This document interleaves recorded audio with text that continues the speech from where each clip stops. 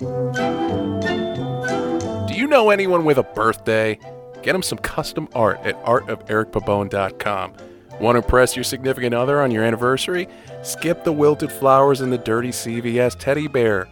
Commission a custom family portrait at artofericpabone.com.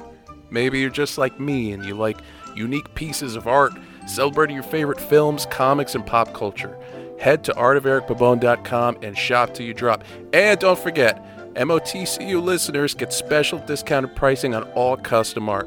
Don't pay some cookie-cutter bullshit from Hobby Lobby. I'm pretty sure child labor was involved in that painting of a cow you just had to have. Be a hero and support local art at artofericpabone.com. Welcome back to Masters of the Cinematic Universe. We are closing out the movie Jaws. As we last left off, 3 of our heroes are on the boat, the Orca, and we're picking up with some incredible action. This is one of the most iconic shots from the movie.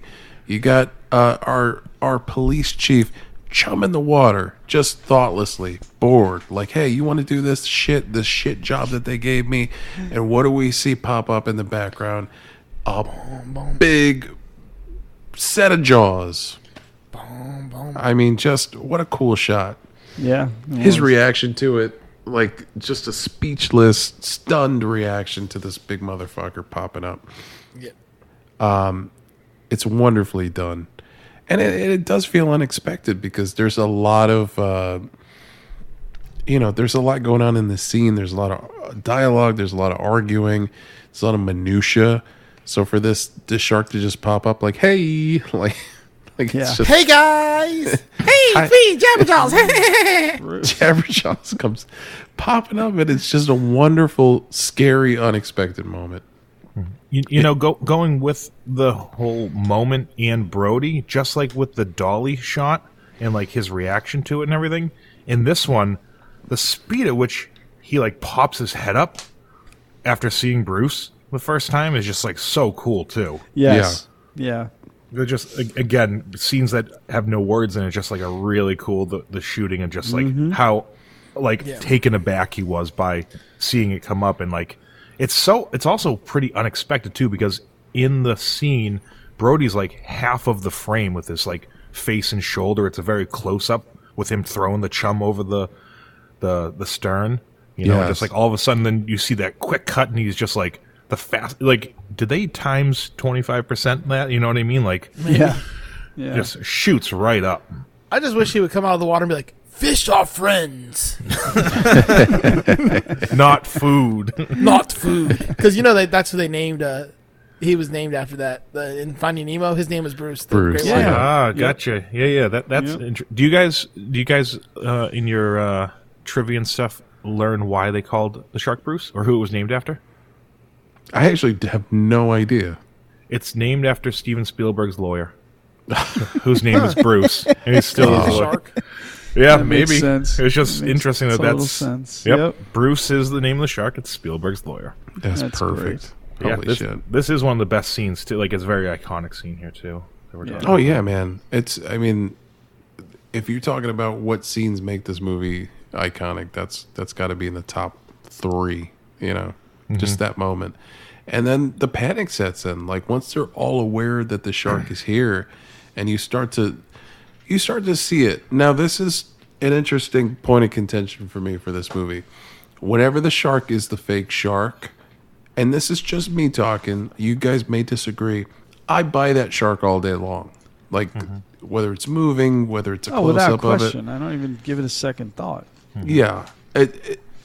So much is said about how fake this fucking thing looks. To me, it looks incredible. Now, there are scenes further along in this movie where they use real sharks under the water. Yeah, I don't like those as much. Thank you, man. They don't work for me. I don't. And they filmed those ones in Australia, which is interesting too. I made this quick connection I didn't realize when I watched it through. When Hooper actually gets to the island, he's on the phone with somebody else, probably another marine biologist, and they're going back and forth. He's like talking about everything going on, and he pronounces it Melbourne, but I think they pronounce it there Melbourne in Australia. and I believe it They was haven't been. it was in Australia where they filmed first the underwater scenes for some of them. The shark cage stuff. In the shark cage, they had a dwarf that was 4'11", and they filmed it in a smaller cage so the shark would look bigger. Oh wow. I was watching Bruce, not Bruce, Spielberg was saying they were having interviews for dwarfs so they could get the scale right. And in his office, they had this actor come in that was a dwarf, and the actor was covered in blood. And he said that he had just gotten into a car accident, but he didn't want to be late for the audition. Holy crap. And he ended up, and Spielberg was like, if this guy's this determined for a thing, he's going to be tough enough to go in the cage. Yeah. And ended up getting the role for the scenes they shot down in Australia. I don't know if it was off Melbourne, but it was in Australia, which I thought was kind of a nice little, I don't know if intentionally they wrote it in there with Hooper mentioning Melbourne, but they filmed those real sharks. And Eric, go back to your point. I still like Bruce personally, because you see him most of the time. You know what I mean? It's just, he is, it's more stiff of a shark, but that's the shark you kind of get acquainted with. Right. You love, he's comically large, man. Like, and he's like a spear in the water, Yeah. And when you get those shots of those authentic sharks, those Australian sharks, they look too small. They look too real world. Like, this shark looks like a fucking rubber monster from hell, You call that a shark? This is a shark. That's right. Yep. So, their first encounter with the shark, they have this system on the boat with these barrels, and, you hook the harpoon into the barrel, you harpoon the shark, and the barrel's attached to it. And in theory, like, this thing it's buoyant, right? So it should keep the shark at almost surface level. We have Superman shark, so this motherfucker pulls those barrels down to the bottom of the ocean, and everyone's like, what the fuck? Like, how can it do that? Again, we're establishing that this shark does not play by shark rules. Yeah. It's such a smart thing to have the barrels because it gives the viewer an idea where he is, and it creates Bruce as an image in your head. Yeah, you know what I mean when it comes back at you, and it's very cool to see. Like, that's how you can follow without them having to show Bruce all the time. It was very much the cheat code of this movie. Those barrels and it's to stop you from doing a deep dive and finding all the flaws. The flaws of Jaws. Yeah, man. Some Jaws. Those barrels become a character almost. In the way that the music enhances it, the way that all these visual cues enhance it. Yes. I was going to say about the music. So most of it is dark, deep, foreboding. But this is just straight up adventure music, and it's such a welcome break, and it allows us to breathe. Yeah, breathe. After what we've been through and what we're gonna be going through, and there's two scenes, the two big chase scenes, almost they're chase scenes, where the score changes, and it's really a great effect. The music in this movie is single-handedly responsible for making tuba players feel important. That's true. Doug, I'm so glad that you brought that up because I had it written down when I was watching it again and trying to pay attention to more things, and how I had mentioned the score is almost a character in a narrative for the viewer. And generally that's what its goal is. But it's interesting. What I had written down here that you brought up, Doug, was like, you get this whimsical adventure music, and you'll notice they do it when they're on the offense. But as soon as Bruce is on offense and they're on defense, it goes it's time for my theme song. Like I'm going to come out during WWE. It's like my turn. But then you get this like whimsical adventure, like fairy tale, like when they finally are making some progress. John Williams talked about this when I went to see him at Symphony Hall in Boston. Like, because he did a live thing with the Boston Symphony Orchestra, and that would be obviously cool to see. Did his other scores too, but he did this. He did a little bit on Jaws, and he talked about that because this movie sort of set him up. I mean, this movie, this was his coming out party, as a composer. Still so jealous of that, man. That is so cool. I know. I love when I say it. I kind of cringe, and I go inside. I go, Yeah, nah. If they ever bring this movie back, like I saw Titanic when they brought it back to theaters, I would see this movie now again when they bring it to theaters, and I just feel like being such a fan. You know, somebody once mentioned to me. I don't know if this is folklore, but I'm sure we can look it up with the internet. Someone mentioned to me in Cape Cod, they show a screening of this movie, and you can sit on the water in an inner tube. Well, they did. Yeah, I've heard about that too. Which is a hard pass for most. Like it's got to be a hard pass for people that are even like at night on the Atlantic in a tube. Yeah. Here's Jaws. Hell yeah, man! I don't know. I would do it. That. Joe, if you want to hit this next clip for me, this is Brody's reaction to seeing this motherfucker. Slow ahead. I can go slow ahead. Come on down and chum some of this shit.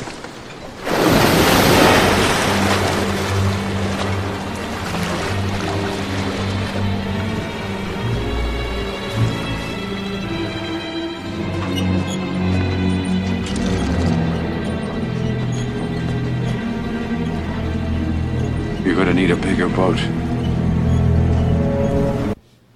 You're going to need a bigger boat. One of the most misquoted cinema lines, and yet most famous lines, just like Luke, I am your father versus,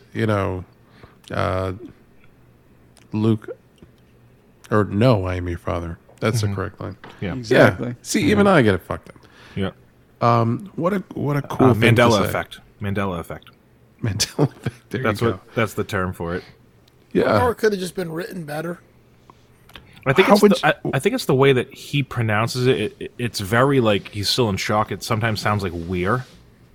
Yeah. Because essentially at that point they're kind of a team, and you're assuming he's going to refer to it as a collective whole instead of still referring to the Orca as the captain's boat. You know what I mean? Yeah. And Joe, what would you have had him say in this moment?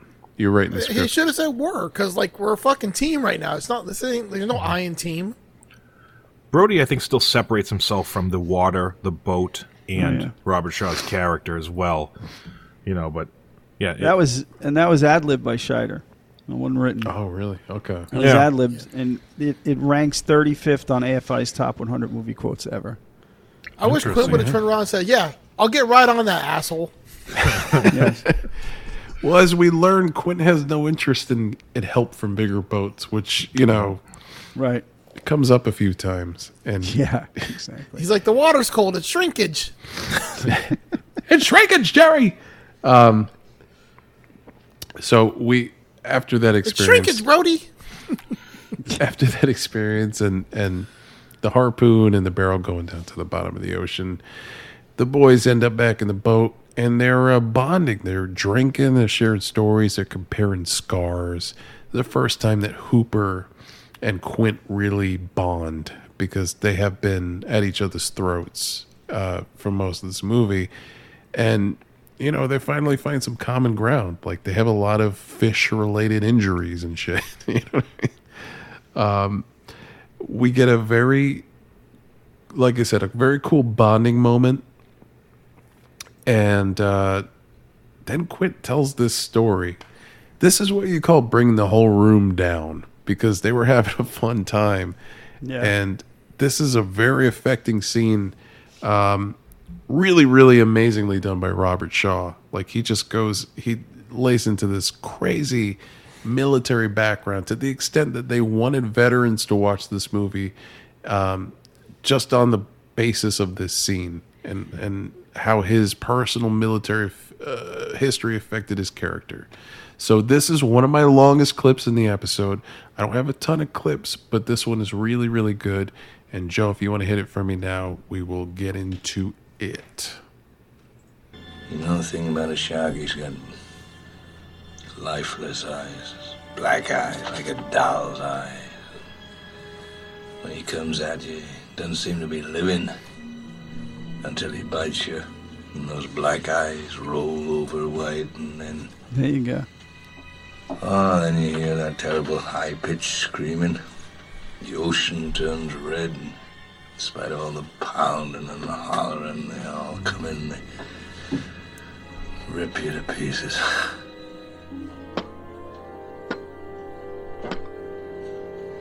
by the end of that first dawn, lost 100 men.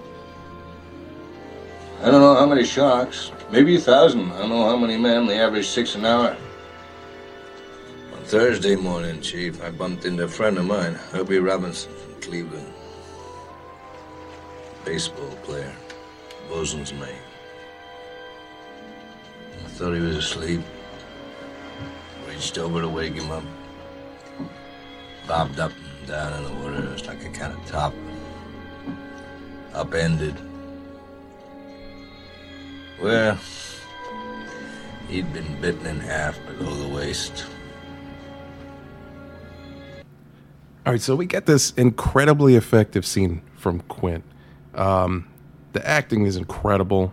I know there was some speculation as to whether he was sober or not, but yeah, it's one of the most memorable deliveries in cinema, for me at least. I mean, it's just fucking so affecting. Like the way he record scratches that room and takes them from, sort of celebratory to this extreme low. It's wild.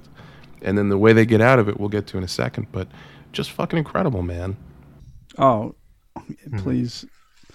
It explained Quint's background. Right. In it, because, I was thinking about several things when I watched it again, too. And this as well. So, like we were saying with Joe, he was saying, like, the first half was slow for him and the second half is just, like, gung-ho. The way I look at it, the first half of the movie is slower with blips of uptick stuff, and the second half is pretty fast with blips of troughs, if you will, like a little bit of slowdown every now and then. Give a little bit of breathing time to breathe. Yeah, and Robert Shaw also did this scene twice. Once he was blackout drunk, and the story goes that he called Spielberg at 3 a.m. apologizing, feeling like he embarrassed everybody, and then did it sober, pretending to be drunk, and you can kind of go back and try to catch which one is which, and it's very tough. And a lot of this scene is only, I think, a couple different clips, because one of them with the doll eyes, and he had written that part allegedly. Robert Shaw wrote some, if not all of that, and that scene, it's several, it's maybe half a minute straight with no cuts. So it's not like they're cutting around to Brody, they're cutting around to Hooper, they're moving the cameras. It's right on him. It's very intense and very personal, and that's how that scene is supposed to be. And it's, you can try to catch when he was drunk and when he wasn't drunk and everything. And the Indianapolis story, like you had mentioned, Eric, they encouraged vets and they didn't know what it was going to be. They didn't know they were going to tell that story, Well, that shit's real. Mm-hmm. That happened. Yeah. Yeah. I feel like if I could edit this movie and make a Joe cut of this movie, it would raise my rating almost a full 2 points on this. It's just the shit they left in they didn't need to leave in. Okay.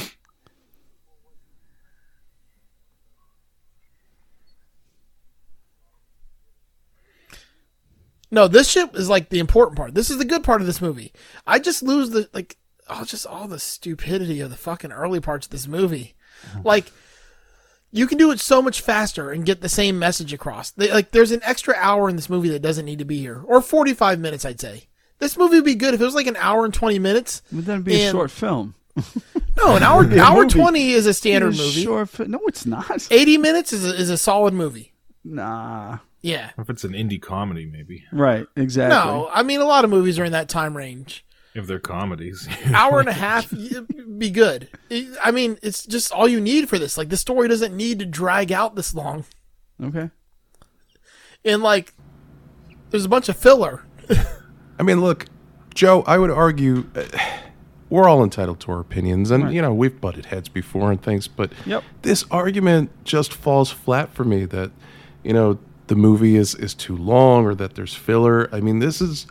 Jaws in particular is a film that's celebrated on the merit of being so tightly constructed that there is no filler. There's no romantic subplot. There's no, extraneous character battles. There's no hordes of bad guys like you get in a lot of other films. It's literally just these three dudes and a shark. They concentrate on the one enemy on a boat in the water. So, as much as I understand what you're saying as far as being bored by the, maybe first half of this movie because they are building a lot of tension, it's a slow burn, man. And slow burns, you got to have some patience for, my friend. You got to sit back and take it in. Anyway, Joe, if you want to hit that next clip for me, this is how we get the crew back to, a sense of celebration after this downer of a speech.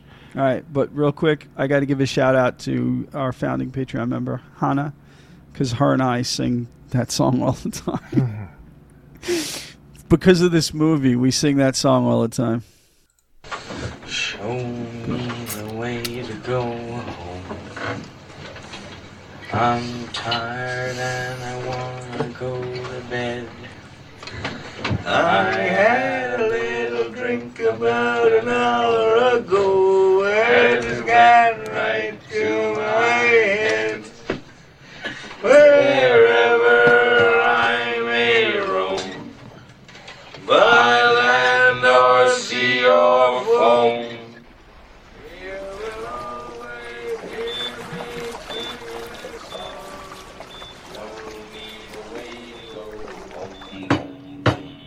Show me the way to go home. I'm tired and I want to go to bed. I had a little drink about an hour ago and I got right to my head. Wherever I may roam, on land or sea or foam, you can always hear me singing. Out of here, good.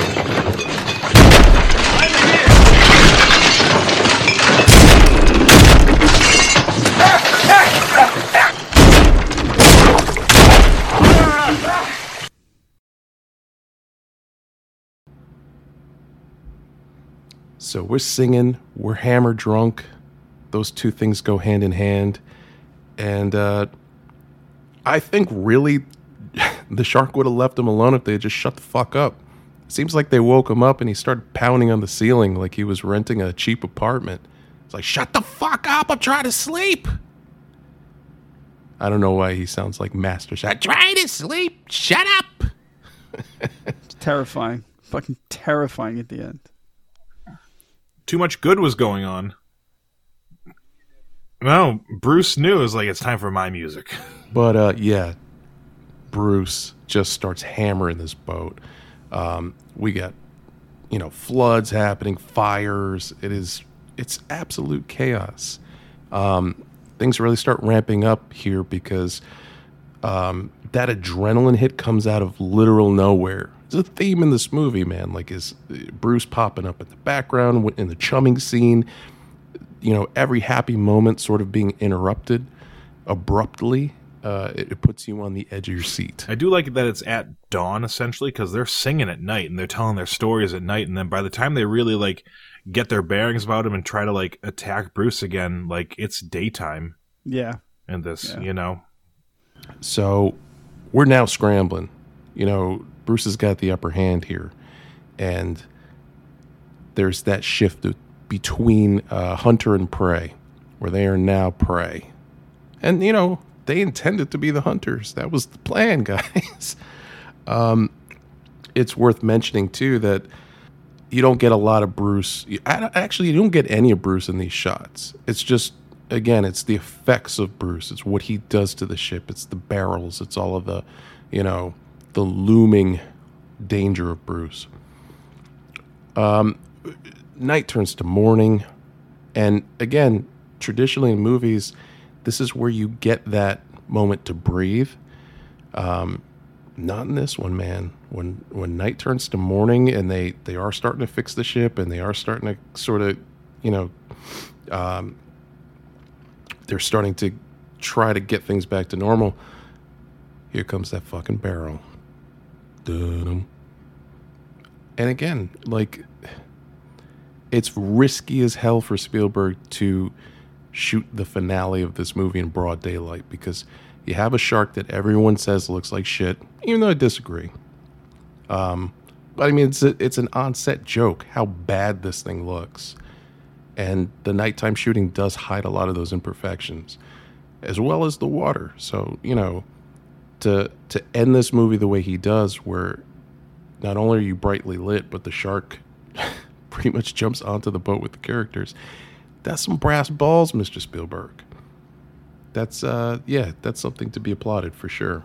Right. True. Yeah, Spielberg said that, like, because people were like, hey, you should do it with, like, green screen or in pools and stuff, and Spielberg essentially said, no ocean, no movie, because he wanted the thrashing and, like, the terror that an actual ocean has, like, the cutting of everything, and, you know, and, again, you want to see that, too. Like you said, it's a good point that you brought up, too, Eric, like, you could hide a lot more at night, and it's scary, but even broad daylight, under the water is just scary. I know I have a different bias towards it, but it's just like it can be terrifying, you know, the unknown under there. And do you know that there was a different director attached to this before Spielberg? Really? And he got fired before they even really, during pre-production, I forget his name, because during a meeting with the studio, he starts describing the movie, and he called the shark a whale. And the studio, they were like, listen, if you don't know the difference or don't care to know the difference, you're not right for this movie. And then they got Spielberg. And also in that same fashion too, Doug, like Spielberg thought he was going to get fired any day from this film. Right. Because it was taking so long and reshoots and stuff like that, and just in general at the ocean, you know. Yeah. But yeah, it's time to get back on the Barrel Squad. Yeah. So Bruce comes back and he pops out of the water. He's splashing. He's terrorizing the boat. They're the ropes are getting ripped out of their hand, and from this point on, it's full bore, pedal to the metal. Everything's been leading up to this. So we're chasing Bruce down, and none of the shit that. We're chasing Bruce down. None of the shit that they're doing is working. I mean, they've got like 20 harpoons in this motherfucker. He's just dragging them around. The boat is starting to sink. One thing I don't know if you guys caught while we're on the boat here and we're getting towards the end. Brody bumps into this air tank, and Hooper's like, "You got to be careful that it could blow up." And he ends up bumping into it again, as well as a nice little like foreshadow there, and again reiterating what you were saying, Eric, with like his inexperience on a boat, and it's a nice little foreshadow with the tank. I don't think I thought this at the time, and I think it's more of a trying to analyze it right now. But like I see, like you mentioned, like you see like the underbelly of that boat starts smoking, and it like he's pushing it, and I think that partially because I see Quint and the boat are almost an entity together, and usually when like the imagery of smoke is like help is required there, that type of thing. Like you send up like a smoke signal, that type of thing, and it could be whether it's the boat or Quint together are crying for help. They're both pushing themselves beyond their limits, and that kind of finally. Yeah. That leads into right after this scene, too, where he asks Hooper about some of his modern techniques. And even though Quint himself is a very, like, stubborn bastard, he starts leaning into that because he realizes he needs help now that the boat, if you will, sent out the proverbial smoke signals, Well, I mean, it's probably the first. Yeah, it's probably the first time since the Indianapolis that he's been out of his depth. Mm-hmm. For sure. But, yeah. Yeah, I'll put the fire out. I know, right? Quint is, at this point in the film, he's sort of willing to concede that, like, he's in over his head for the first time. His confidence, you just see it leave his body. He starts to ask about the more modern shark fighting techniques that he was, talking shit about earlier. Because at this point, he understands what he's facing. This is not a normal shark. This is a fucking mega super shark. So we are now building up to Hooper suiting up in his scuba gear and going in the shark cage so that he can inject this shark full of 8,000 cc's of go to sleep. It seems like a good plan. I mean, this is a shark cage. Its intended purpose is to protect whatever's inside from a shark. But things do not go to plan. Now, this is some of that footage I was talking about earlier from Australia where they use real sharks, and it sort of took me out of it because those real sharks have a quality that Bruce does not have. They look much slimmer and much more, shark-like. The anatomy's correct. Not as huge, not as cartoonish. And you kind of want Bruce to be huge and cartoonish. And that expectation's already been set for you as the viewer. So that was not my favorite, but it's quick and it's pretty seamless. And the way it's edited, the way it is edited is masterful. Yeah, right. I see the intent there, and the forefront to have these preconceived notions and try to hey, let's go to Australia before, try to get some filming, try to get these scenes if we need to use them, because I'm sure on the cutting room floor they were trying to find stuff. They even Spielberg even talked about they did it on film, and the actual orca at one point sank.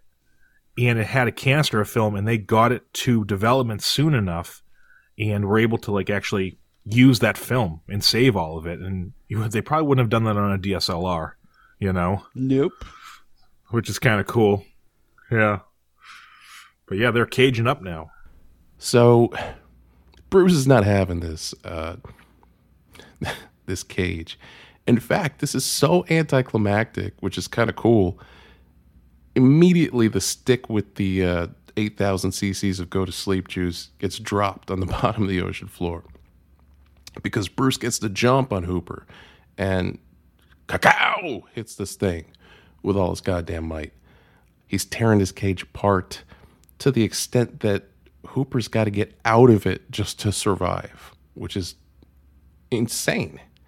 But he escapes the cage, and it's up in the air what happens to Hooper. There's no answer here. I understand that in the book, maybe Hooper met a different fate than he did in the movie, but we don't see Hooper after this shark attack. We get back to the orca, and this is the point in the film at which Bruce decides, you know what, fuck this boat. He belly flops onto this thing in magnificent fashion, and it is terrifying. It is a slow descent into the jaws of a beast for Quint. He slides down the belly of his boat, and he's really kicking and fighting, man. It is a effective death scene because he's trying to hold. You're talking about a slippery, wet boat deck. And he's trying to find some footing, trying to grab onto something. The first time I saw this, too, I wasn't sure what to expect. I feel in our modern world of movies and, cinema and stuff, it's, stuff happens more fairy tale, smooth. Whereas this one, there's this dance. There's this, unprofessional struggle, if you will. It feels it's not here comes boat, whoop, right into the mouth and gone type of thing. It's there's a struggle and there's this dance here, and it feels almost unprofessional film-wise, but feels that would be how it really is, because Bruce doesn't have any arms. He can't grab the thing. It's just him and his jaws, and he's got his foot on his nose, and he's struggling to find something to grab to. And it feels messy, but I would imagine that's how it would feel if that was happening too. Oh yeah, it's definitely more realistic. Yeah. It's not just gulp, you're gone, bye. Where's the next when two guys? I got eaten by a shark, it went the same way. Yeah. Cool little moment, and it's a little subtle. That scene earlier where he cut the rope free with the machete, he left it stuck on the side of the boat. Well, he grabs it, rips it out. And that's what he uses to start stabbing the shark in the side of his gill flanks or whatever. So he doesn't go down without a fight. But he goes the fuck down. And awkward. That's the thing. It's awkward. Like Alex is saying, it's the opposite of smooth, which is what happens a lot in more modern cinema. It's smooth, even if it's tragic. But this was awkward, and that's what it would be like. Yeah, you would probably, you've got these big jowls there, and it's you'd probably put your feet above and below to try to stop it and do everything you can, and you're like frantic, and you're at the ocean, and you're sliding down a wet dock and everything, and it feels messy, but it also felt right. You know what I mean? I don't know if it would have been as satisfying if it was like shark, tilt, gulp, gone, bye. Right. You know, and also I believe that's the out of water the most you see Bruce when he's like essentially jumping up into the boat. It's such a cool scene, and they move the camera around nicely with it as well, but it's like he's like, I'm gonna get onto your boat right now. Right. You know? Bruce chomps him good right in the belly, and immediately blood is gushing out of his mouth. It is a brutal, brutal end for Quint that he probably knew was coming. I mean, it was foreshadowed quite a bit. But that's it for Quint. Well, you did hear Hooper mention at what Joe calls the slow, unnecessary parts, did mention that like the shark does like 3 things: swims, mates, and eats. Like that's all it does. You know what I mean? Right. So, but you're right. I mean, Eric, I don't know, for the narrative, it has to stay there and just like it's stuck in its mouth. He can't get through the mouth because Quint's body's still in there. Yeah, Quint's in the way. You know, Quint is in the way of damn. See, Quint saved the day with his big head not getting into the mouth. Exactly. So Hooper's at the bottom of the ocean, presumed dead. Quint shark food, and we're left with our hero Brody on a very, very quickly sinking ship. Now Brody has a rifle. Brody has a oxygen tank or CO2, whatever's in that tank, that explosive tank. And the shark is just not giving up, man. Like he just had a full Quint-sized snack. He is not satisfied. Quint is literally hanging from his teeth and he wants more. So Brody shoves the tank into Bruce's mouth, and Bruce leaves it there. I mean, could have spit it out, maybe. I don't know. That would have created an issue, but that's where the tank's going to live for the remainder of this film. Remember, they're eating machines. They only do 3 things: they sleep, they eat, and they fuck. I think that's what they said in the film. Paraphrasing. So, Bruce, whatever you want to call him, does another lap, gets away from the boat to come back to it so he can catch up with Brody head on. Orc is sinking quickly. Brody climbs as high as he can to get a good vantage point so that he can stab at Bruce here. And death seems inevitable. Like, this seems like a hopeless situation up until the point when it's not. I think this is why a lot of people have an issue with this movie, have a fear of water. It's just doom. It's just nonstop, nothing going right, doom. And, something does go right here in a second. Joe, if you want to hit this final clip for me, say cheese, motherfucker. Show me the tank. Show me the tank. Blow up!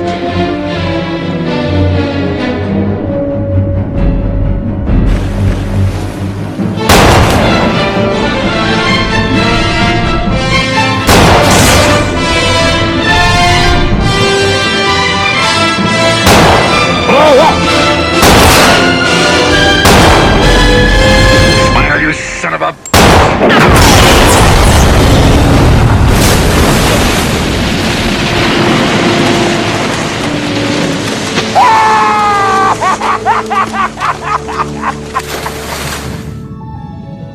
So, Bruce has got the tank of whatever in his mouth. He's chomping at it. He's swimming towards Brody. Brody's got the rifle. He's quickly sinking. He's shooting. He's aiming at the tank. So that's where you hear that dialogue. Show me the tank. Show me the tank. Blow up. Blow up. And God damn it, after about 5 or 6 attempts, it blows up. And that will happen if you shoot a tank. Mm-hmm. Like if you shoot a scuba tank, it will blow up because it is compressed air. It's like 3,000 pounds, 3,000 psi. So it go boom. Because I had to look it up. It's like is the equivalent of like 1 or 2 hand grenades going off. So certainly enough to end a shark's life. But if you're driving down a freeway and a whole truck full of compressed cylinders falls over, or a truck with gasoline gets shot and then lit on fire, those won't blow up. But if you crash into a chicken truck, it'll also explode. Very true. It is pure elation, man. Like, Brody cannot fucking believe what has happened. And that's it for Bruce. He becomes a bloody husk of big fish that just sinks to the bottom of the ocean. Again, a wonderful showdown between 2 unlikely characters. A giant fish and a New York City cop. Wonderful. We get our triumphant music. Oh, and guess what, guys? Hooper's not dead. He was just hiding. Which I would have if I had enough oxygen to chill at the bottom of the ocean and I looked up and I saw the shark eating my friends, I'm like, I'm going to stay here for a little while. I'm going to hang out here. Exactly. And that's definitely movie only because we talked earlier, Hooper's dead. Quint kills Bruce. He kills the shark with multiple harpoons, but then gets tangled in the ropes as the shark goes down and drowns. So Brody's the only one left in the book, and that's it. Hooper pops back up. Yep. Surprises Brody, and that is it for Jaws. They sort of ride off into the sunset. They float back to shore, and guys, we have done it. We have gotten through. Again, lauded as one of the greatest films of all time, Jaws, 1975, kicking off the career. One of the most gifted directors ever. Even though Joe hates it. Joe, why do you hate it? Tell me. This movie would have been so much better if it was 40 minutes shorter. If you say so. 100%. If you, by yourself, the only 100%. One say so. Okay. 100% would make this movie like so much more bearable. Okay. I got nothing. You're right. We just don't need nothing that happens in the beginning of this fucking movie. The human interaction. The whole fucking pond scene. Don't fucking need that shit. The human or interaction. cut that down to like a 2-minute scene. They're in the boat, the shark comes in. We don't need 10 minutes of them fucking around in the fucking boat in the pond going back and forth. We don't need 4 scenes of the mayor. 4 scenes of the mayor telling them to keep the town open. We got it in the first scene of the mayor telling them to keep the town open. Like, it keeps repeating shit over and over again. Just get to the fucking point of the movie. Like, it's one of these, like, exercises in futility. Can we ever get to a fucking point in this movie? Like, strong. I'm just saying, it's a bunch of. You know what rhymes with strong? Prong? Yep. Wrong. Nah, We're all waiting to see Joe's directorial debut. There's just a bunch of unnecessary bullshit that happens. It's like, get to the fucking point of the movie. I think it's not even like cutting that much, just shorten some of the fucking scenes. Every scene doesn't need to be 10 minutes long. Like, it's okay to have a 4-minute scene or a 3-minute scene, like, and you still convey the same point without just drawn out bullshit in this fucking movie. That's what I don't like about this movie. It's just, I'm sitting here watching this and I'm like, okay, I got that. I got your message. I got your point. Can we fucking go to the next scene? You're wrong. Anyway, guys, we have, well, we are now at the point in the episode where we rate our film. Joe, hit that extremely long clip for me, and let's get into it. I am a movie critic by trade, and until recently, I got paid to tell you people which movies merely stink and which ones you shouldn't screen near an open flame. Well, I'm putting the burden of lousy movies back on you. It's very simple. If you stop going to bad movies, they'll stop making bad movies. If the movie used to be a TV show, just don't go. After Roman numeral 2, give it a rest. If it's a remake of a classic, rent the classic. Tell them you want stories about people, not $100 million of stunts and explosives. People, it's up to you. If the movie stinks, just don't go. If the movie stinks, just don't go. You love me. You really love me. It stinks. It stinks. It stinks. Are you not entertained? Okay, so for me, again, Jaws, formative movie, film school classic.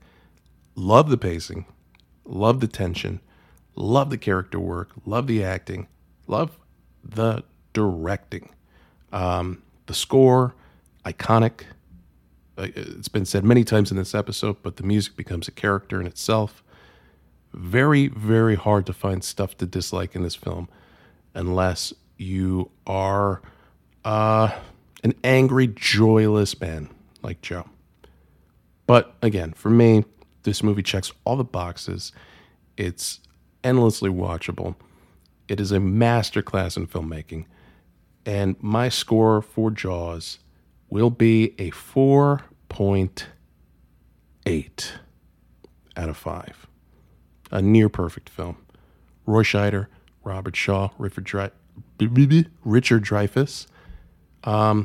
Wonderful classic trio. Yeah, I love this movie. Couldn't love it more. And really the only thing that hurts it is the sequels. I don't think they tarnish the film, but god damn do they try. Yeah, so my last time I was on, did my favorite movie, gave it 4.9. And so this is a much different movie. Again, I don't want to keep it like an asterisk saying that it was 75, but I feel like it's also at the same time what they did in 75 is impressive, so it kind of evens itself out. I enjoy the length of the movie. I enjoy the cast, the actors, everything relating to it. I have a fascination with the water, even though I don't go in it. I think everything was really well done and shot, especially the fact that they did it on the ocean authentically. I think there's a lot of props there, a lot of credit. The first half may have felt slow. I think the parts that were exciting, if you will, in the first half could make up for any shortcomings, arguably. The slow parts, even with the story of the USS Indianapolis, great stuff there. Iconic scenes, quotable scenes in pop culture, even if you don't know the movie. First time I saw it was only in 2019 and seen it several times since and just become fascinated with this movie. And the fact that Spielberg did it when he was 26 is just another impressive milestone. And I think for my rating on this, I'm going to go right with an even 4 on this. All right.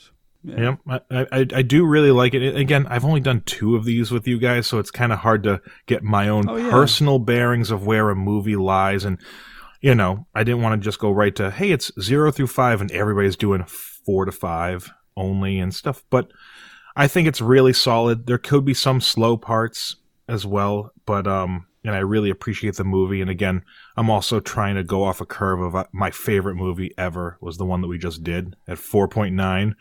So, and I don't know if I could put this that close, but I think there's just so many good aspects of this movie, and it's just classic cinema.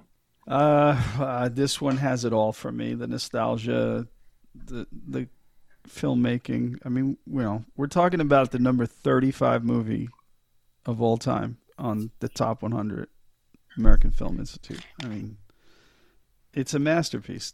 For me, it is. And again, the nostalgia, the story about my dad getting the shit scared out of him, and even the song, sharing the song with my daughter, that kind of stuff. So this will absolutely match up with another one of Spielberg's genius movies, Jurassic Park. So I'm giving it a 4.7. Solid. Yeah. It's one of my favorite movies ever, so I can't not give it something that high. Totally. All right. So I can respect Doug's nostalgia playing a big factor in his score on this. Comparing this to Jurassic Park is complete utter bullshit to me, though, personally. Just me personally, because Jurassic Park is a fantastic fucking movie that keeps me glued to the screen the entire time. And I was bored 90% of this fucking movie. I think the way it's presented, that the pacing is too fucking slow. There's a bunch of bullshit you don't need to see. The fucking thing this movie gets credit for is the amazing special effects. The shark looks fake as fuck. And then your real complaint is that the real sharks look fake. Even though the real sharks are real sharks and the fake sharks is a fucking piece of styrofoam or whatever, or foam or whatever the fuck it is. It didn't work half the time because it put in salt water. The acting was good from the three main characters when they were on a boat together with no one else around them. There's a bunch of stupid shit that would never happen in real life. This is a fucking stupid movie. Like, no, there's not even a point to it. What's the fucking point? There's a shark attack at a beach and 3 guys go to kill a shark. In the real life, if there was people getting killed, the fucking Coast Guard would come in and do their job. Not 3 guys in a raggedy ass boat going out to try to fight a shark, and 2 of them have no experience whatsoever in the water. It's a stupid fucking movie. I think I told you in the pre-thing I was going to give it around a 2.5, and you'd have to like talk me into like giving it a higher score. I'm going to stick with what the fuck I gave it at a 2.5 because I do not like this movie at all. Sorry, I just don't like this stupid fucking movie, and I don't think it's that well made. And yeah, I understand it was on a boat, it was in the ocean, it was 1975. That's not fucking an excuse. Like, it's not that well made. I don't care if he was 26 years old when he made it or what. I don't think it was that well made. I don't care what the American Film Institute says. To me, this is a 2.5. Like I said on the last one, that thing you do, I thought it was well made. I thought it had a story. I gave it a better score than I wanted to give it because, in fairness, it was a better movie. Like, I just don't like this movie at all. I think this is fucking shitty. I mean, Jaws 3 is shitty. Jaws 2 is shitty. Jaws 4 is shitty. All the Jaws movies are shitty, but at least I enjoyed 3. I mean, I would go down, but I don't want to be disrespectful to you guys who love this movie so much. I'm sorry. I know Doug's pissed off right now, but this is how I feel about this movie. I'm not at all. Look, dude, this is your opinion. I get it. It's 100% your opinion. Like, it's 100% your opinion. Better than Search and Destroy. You're absolutely entitled to it. I'm not pissed off. I think it's funny, but I'm not pissed off. I mean, not everything's for everyone. I got a whole different taste. Yeah, I mean, like I said, all the arguments that people make about this movie aren't even that good. It's just like, I think how this movie got in nostalgia land and everyone blows this movie unreasonably. The world is wrong and Joe's right. And I wouldn't have went so crazy if you didn't compare it to Jurassic Park, which I think is a fantastic fucking movie. Okay, all right. Because they are complete different animals. Literally, one's and a dinosaur, one's a shark. Yeah, one's good. One was CGI, one was real. Right. Yeah. One had a way better story. Yeah, no, I can definitely see Doug's point of view with, like, growing up with something solidifies a different thing for you. You know, people always say, like, oh, the music you cling on to happens to be, like, in your coming of age, your salad days, your heyday, whatever it wants to be, you know. And I don't know. And again, I'm not I guess I would go, like, not casual. I'm more of movie buff. I'm not, like, cinemaphile, like, nerd. I'm pretty buff. Like, I guess as soon as you start talking about directors of photography, you have at least a little bit of a movie buff in you. And, you know, and there was something about this movie that I think, you know what it is, Eric, that made up for the lack of a nostalgia of growing up with it is my fascination and fear of open water. That type of thing. Like, the same thing with, like, some of my favorite movies are like Green Mile and Shawshank, because I have a fascination with the whole narrative of prison stuff, even though I myself have never served. But I think that, you know, attracts me. And again, I'm a sucker for the background. The stuff that Joe's not really into with, like, you know, achievement by age, stuff that has never ever been done before by anybody, that's not really Joe's thing that strikes him, that puts stuff over the edge. It is for me as well. And again, I think my sentiment comes from the idea of, like, where I come from, this background here of, like, there's stuff that we've achieved in these 4 walls that have taken almost half of a decade to do. And, like, the stories behind them, those things add stuff for me. So those help any shortcomings for me. And yeah, it's not everything's for everyone, and that's fine. And again, another jab, it's Biodome guy doesn't like Spielberg's masterpiece. But Joe likes his own thing, which is good for the dynamic of the thing, too. I fully feel what you just said. That makes perfect sense. See, for me, when I rate a movie, I have an hour and a half to watch something. Mm-hmm. I'm going to put that against every other movie that I would spend in that hour and a half. I'm not going to put it against what it achieved for its time or what it did this or what it did for this person. Mm-hmm. I'm going to put it I have an hour and a half. What the fuck am I going to watch that I don't feel like I wasted my life? Mm-hmm. And I also feel you on the nostalgia. I grew up with Biodome. Like, that was fucking my movie growing up in my wheelhouse. I love that movie. Mine was It Mallrats. might not be a good movie. Yeah, Mallrats 2 is another one of mine. They might not necessarily be the best movies, but they resonate to me and get a higher score from me. Yeah. This, I thought, was an overrated piece of shit that everyone loves for some reason, and that's just my opinion. But, you know, I'm going to put it to, like, if I have 2 hours to sit down and watch something, I'm watching 100,000 things before I watch this. Well, it's like I always say, like, about anything, and I use the movie reference as well, like, someone's favorite movie is somebody else's least favorite movie. And that's just different strokes, different folks type of thing, you know? And that's... Oh, let's put also in a 90-minute movie, Toy Story's a 90-minute movie. And that movie is one of the greatest movies ever made. It's really good. Yeah. And just saying, like, you can fit it into a shorter movie. You don't need all this extra time.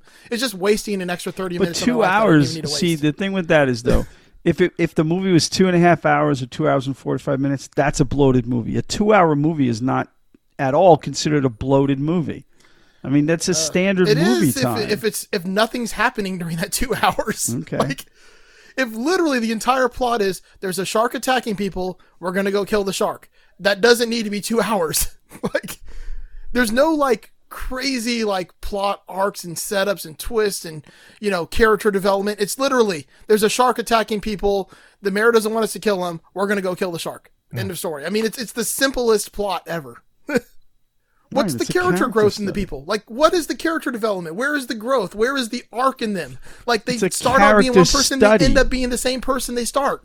Like, there is no character development. There is no, like, turnaround of, like if the mayor at the end of the movie is, you know, maybe I should have thought and put the town before the people. No, it's like, I'm a dickhead now, I'm a dickhead at the end of this movie. Like, there is no fucking growth in this film. It's just a fucking blowfest of a shark. And the shark's not even in the movie. Right. Yeah, except for in Jaws 2, they do the same fucking thing again because he didn't learn a lesson from Jaws 1. In Brody, literally everybody in this movie is the same character the entire movie. It doesn't fucking do anything. It just literally shows a story of a shark attacks some people at a beach. One person says they should stop it. The person in charge says no. Then they find out that it keeps attacking people because they didn't stop it because the person didn't listen to the other person. All right, we're going to go kill it in a rickety ass boat with some crazy guy who lives down by the fucking shore. Like, that's the entire movie summarized in like 2 minutes. I have one argument against the development side of characters and the length. I think there's a problem here. If your goal would be a shorter movie and you want development, the development would feel rushed then. Well, yeah, but I mean, if they're not going to give me development anyways, get it over with. Like, get the fucking short story you want to tell over with because, I mean, even fucking Moby Dick had character development. Like, Ahab realizes at the end of it that he shouldn't have been fucking going after this whale. Like, this doesn't even have that. Like, isn't that book like 1.5 million pages? Yes. That's a long time to develop the character. Right. I still don't think it's a great fucking character or movie either, but I mean, it's better than this. This is just stupid. Like, I hate that I'm being so blunt about this, but I find this so fucking a waste of time. 2 million bees makes Joe very angry. What made me angry was you comparing this to Jurassic Park. Like, this is nothing like Jurassic Park. All right, then my job is done. Good night, folks. Fan-fucking-tastic movie, and that's nostalgia for me because I grew up with that too. Yeah. And Jurassic Park has the most important aspect a movie needs to have: banyan trees. Right. Exactly. I know I sound like an asshole because I'm doing it on purpose. I'm just playing the character right now. Yeah. Like, I don't like the movie, but I don't think it's that bad. I'm just being a dick on purpose to be a dick. I will tell you, John Williams is 2 points of my 2.5 point score. The 0.5 is Bigger Boat.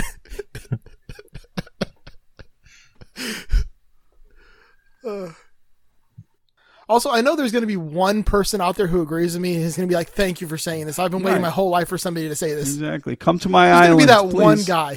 Come live with me. Yes. Yeah, we're going to go watch Biodome together. Exactly. We do need to get as many Joes together on one island. Yes. Yeah. All right. So we got our Patreon members. We want to thank. These people are lovely, lovely people. They give us money. They appreciate what we do. And it's a wonderful thing. So our list starts with founding member Hannah Christ. Then we have Mr. Peter Bianco. From the Tone Jerks and Second Button podcast, Mr. Brian Gower. From the Stream Talk Repeat podcast, because he was very clear that I had to include the period piece. RJ Smith. We've got from the Just Surprise Me podcast, our co-host, Mr. Will Lehue. Frequent guest, wonderful human, and he's the host of the Signal Path, the podcast version of the Signal Path, as well as, being the head muckety-muck at the Signal Path Facebook page. That's Mr. Tony DeGraw. Stop stealing my memes, Tony. There you go, right? Meme stealer. And yes, we've also got Mr. Michael McVeigh. Thank you so much. That's our list. All right. Where can we find this Patreon thing that these people can get on board with? You can find it at patreon.com/MOTCU. Yeah. Get on board, man. $1 a month. Every little bit. Yeah. It really is nothing. Don't you think about it? It's like $1 a month. I need to get on some more shows Patreons. Yeah. We have some sponsors to thank. Mo DeWitt and DeWitt Law Firm. If you're injured on the go, just call Mo. Mo is a wonderful dude, and he will help you out. If you have a question, a legal question, hit him up. That is Mo DeWitt and DeWitt Law Firm. We would also like to thank Pinball Junkies for sponsoring this episode. And again, our friends at Hourglass Brewing, thank you for providing the beverages. And with that said, folks can check us out at coppersoundpedals.com. Find us on Instagram, all of those socials. Check out what we do. We've got a collaboration with Jack White and the folks at Third Man Records called the Triple Graph. It's been out over a little over a year. Probably how a lot of people have found us, which is really cool. We've just made over 2,000 of those units. Wow. And yeah, I know, right? Crazy. And yeah, we're just doing our thing over here, doing some handmade pedals, and check us out on all the socials. You guys have some of the best looking pedals too. I'm not like even playing around. Like I love like the design aspects and the aesthetic you guys use there. Thank you. Is it you guys or just you? So it's myself. Collectively between like full time, part time, we've got 7 guys total. Nice. But yeah, we make a very conscious effort on stuff. As in this episode, how you heard me talk a lot about color. We are very obsessive over color. Like our reverb pedal that's blue won't be any color except blue. Like we're very obsessive over colors.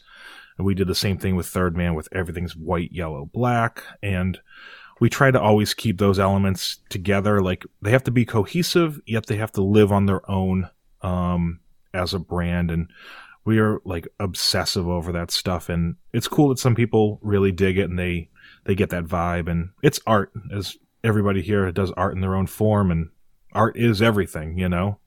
It's weird that people take it for granted. I even wrote it in my article that just came out for Premier Guitar that essentially everything is art, yet they always talk about cutting art funding and budgets, but they never talk about cutting sports, even though the sports need art for the jersey, they need art for the field, they need art for the score, like every single thing, you know. Eric, I'm probably preaching to the choir, but everything is art, you know. The cereal box is art. Everything. I will give you a solid 5 rating on that. There you go. Absolutely, we agree. With you on that. We agree on that for sure. Yep. There we go. Everything's art. But yeah, check us out, coppersoundpedals.com. You can find our stuff there and take a look. I'm sure a lot of your listeners are familiar with like my pedals and Doug's stuff at 37 and all of Eric's stuff. It's just art. Artists love other artists as well. Yeah. I will say, the most asked about pedal I have is the Telegraph. That's literally the pedal I get the most questions about. It's definitely a conversation starter, if nothing else. It is beautiful. Thank you. And I have the copper vein one, which looks amazing. Nice. Yeah. That's a fun small batch that we did, and very true to the company as well. Appreciate that. Yeah. Also give a big thanks to our sponsors. We got the Pinball Lounge, who is doing the Rush Pinball release celebration. That's February 26th. Doors open at 2 o'clock. They have a tournament at 3, and then they have a show at 5 p.m. Also, big thanks to Mo DeWitt and DeWitt Law Firm. And another big thanks to Hourglass Brewing for, having some awesome beers that, inspired me tonight to really just let loose. I don't know. You guys are true heroes. I just think about that Nick Cage gif with the bees. That's all. The Wicker Man? Nick Cage is from the Wicker Man, I think, right? Yeah. Where he's got Wicker the Man. cage on his head. Yeah. Bees, the bees. No, not the bees. Eric, can you pass the word over to them to make me a Banyan beer? There you go. Banyan That'd be theme. cool. They absolutely are. Next time on Masters of the Cinematic Universe, we will be covering what I personally think is the best Beatles music based movie. There are a bunch of them. I mean, I also like Sgt. Pepper's Lonely Heart Club Band with Peter Frampton. Yeah, that's so bad it's good. I agree with you, Joe. And, it's just the Bee so Gees bad it's good. And Aerosmith. And Yep, absolutely. That's a bad good movie, but we're doing one that's, speaking of arts, this is one of the more artistic movies we're going to be doing. And speaking of surprises, I picked this movie somehow. Like, this isn't up my typical wheelhouse of movie. My movies usually consist of a lot more vulgar, bad jokes.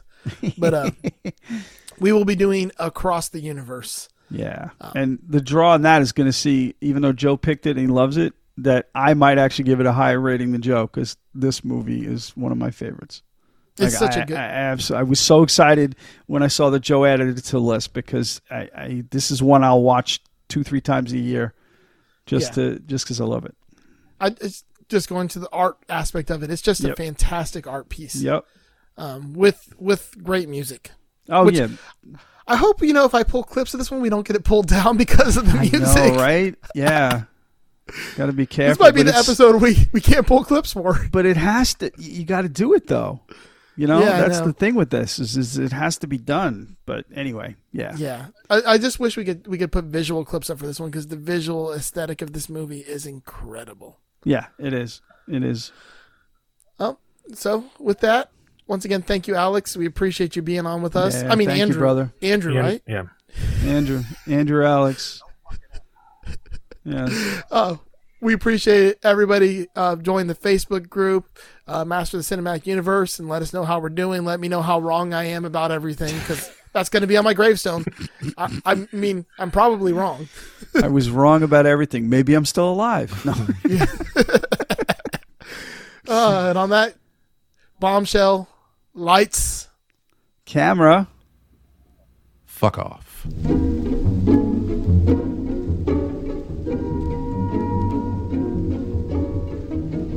Hey guys, we've got to that point in the show where we need to start depending on listeners like you to help keep this thing going. What are we, fucking PBS? Oh yeah, you know it. I'm LeVar Burton. I wanted to be LeVar. Fuck. All right. I called it first. I'm hosting Jeopardy. Are you, though? Listen, guys, we need your help. To help keep the lights on, as they say, we are launching our Patreon for Masters of the Cinematic Universe. Yes. Yes. And we have different tiers that you can sign up for and pledge to, just like PBS. You get some different real cool gifts and prizes and merch, depending on the tier that you sign up for. Oh, we got all the tiers. Oh, yeah. You can either be a friend of the show, a friend with benefits. Ooh. We could start to get serious, or you could just put a ring on it already. Ooh, damn. And if you exceed that amount, we'll send you some not safe for work pics if you want. It's not safe for your eyes pics in my case, but not safe for anything pics. Yeah. But yeah, guys, check out patreon.com/MOTCU. Take a look at all the different tiers that we're offering. Lots of cool swag coming your way, from stickers to t-shirts to getting to pick the film that we talk about. Yeah. The tiers start at $1. $1 a month. Come on, folks. That's it? Yep. $1 to get in on that number one tier. And with that, you even get the live chat with us anytime you want, as well as a shout out on every episode. Right. So come on, that's less than a cup of coffee a month. Jesus, what a steal. Yeah, guys, check it out. Again, patreon.com/MOTCU. And then enjoy this week's movie.